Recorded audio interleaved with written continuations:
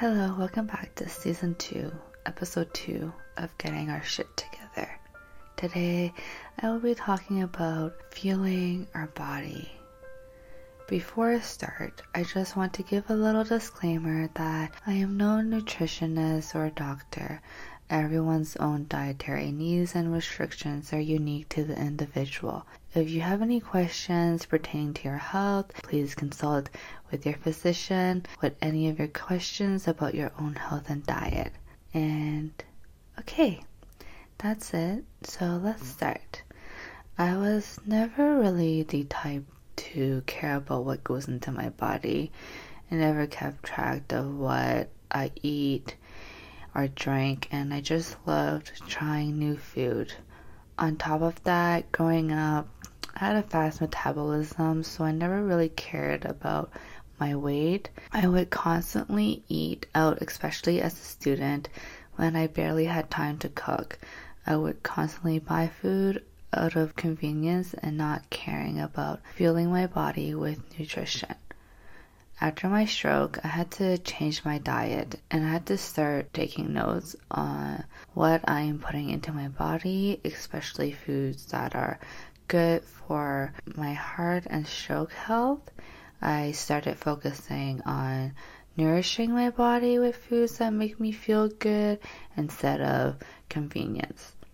Fueling my body with nutritious food was definitely a learning curve for me, and it was the hardest for me to get started just because I tend to gravitate towards snacking a lot, especially when my emotions were everywhere. So before I start with sharing some tips on how I got started with fueling my body with nutritious foods, I will share a quick story about me eating in the stroke rehab center. So after my stroke, I was constantly hungry and I just constantly thought of food at the hospital. However, the meals at the hospital weren't very satisfying, and to be honest, it didn't really taste that great in my opinion. So I was very lucky that my family would bring me food from home, and my mom would make me a lot of soups and herbal foods for me to eat and drink to help with my healing process after my stroke. On top of that, I would also eat the food at the hospital, even though it wasn't my cup of tea. Every time the nurse brings the patient food, they will always provide a bib just to avoid any messes. And I refused the bib every single time. I was so confident that I wouldn't spill anything and had too much pride to wear it. So one night, they offered me a pudding cup for dessert. So me thinking very confidently that I can use my dominant hand since my spazzing goes on and off randomly to eat the pudding. I thought all the rehab had helped me improve a lot with my spasticity, and I did improve, but still not quite there yet with the hand. So my dominant arm and hand shook like crazy while I was holding the spoon and trying to scoop some pudding out of the cup. I still persisted and I continue on, so I tried to put the pudding in my mouth. It didn't exactly go in my mouth. Instead, I smeared pudding all over my face and top. I even had trouble putting my spoon down without all the pudding flying everywhere. At the moment, I was like, I should have taken that bib and used it. Eventually, I wanted to clear the evidence quickly because I was embarrassed and did not want anyone to see what happened. I eventually managed to clean everything up by myself, but it took a while. But I did it. So lesson learned for Anita, don't be too prideful and use the bib. Now for a mini break before I share some tips with you all.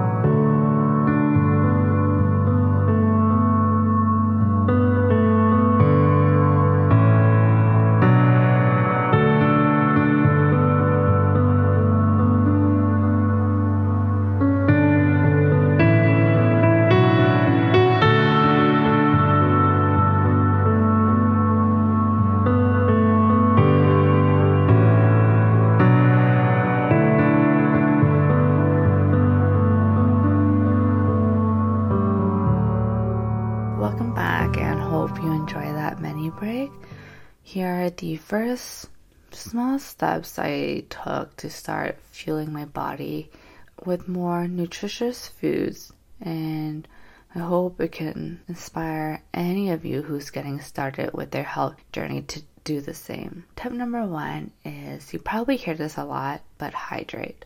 Drink a lot of water. I used to drink so little water because I didn't want to waste time and go to the bathroom. And number 2, I often forget to drink water when I'm really busy. Now I drink at least 2 liters of water every day.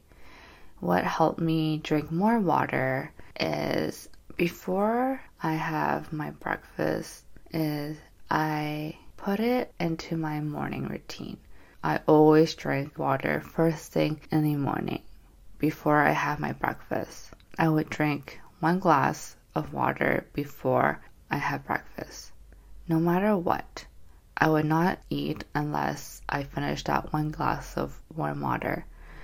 After doing that consistently, I created the habit of drinking warm water before breakfast. Also, I found that every time I wake up, I oftentimes feel cold, especially during the winter months in Canada, so the warm water really warms me up inside. Another tip is that I found that I drink more water when I use a straw than not using a straw. So sometimes I would drink water out of my metal straws if I feel like I'm having a hard time drinking at least 2 liters of water in a day. If water tastes boring to you, I would try something to enhance it, such as fruits, or make it fun to drink water. Like, for instance, like me, I like to use a straw. Those 2 tips helped me drink more water every single day. Tip number 2 is to be mindful when eating. One of my sessions with my psychologist, we did an activity with a raisin.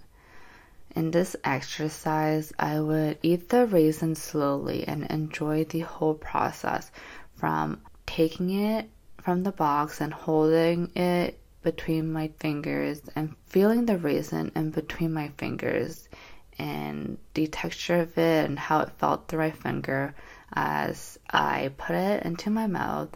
And I would also observe what happens when I chew the raisin. What taste do I taste? How do I feel about it? What is the texture like?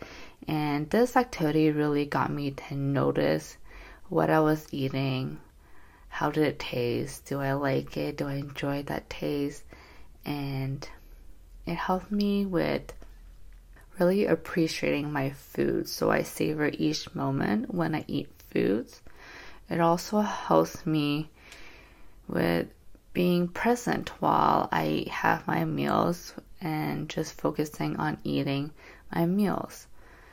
And also, it really helps with, just taking my time to eat. I used to gulp my food very quickly and inhale my food, which often leaves me with a lot of digestion issues.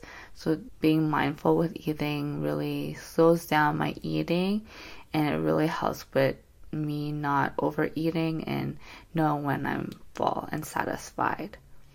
So I like using that raisin analogy that my psychologist provided me every time I inhale my food or I'm not really being mindful with my food, and it really helps me appreciate what food I'm eating and what types of food I'm fueling my body and how it makes me feel.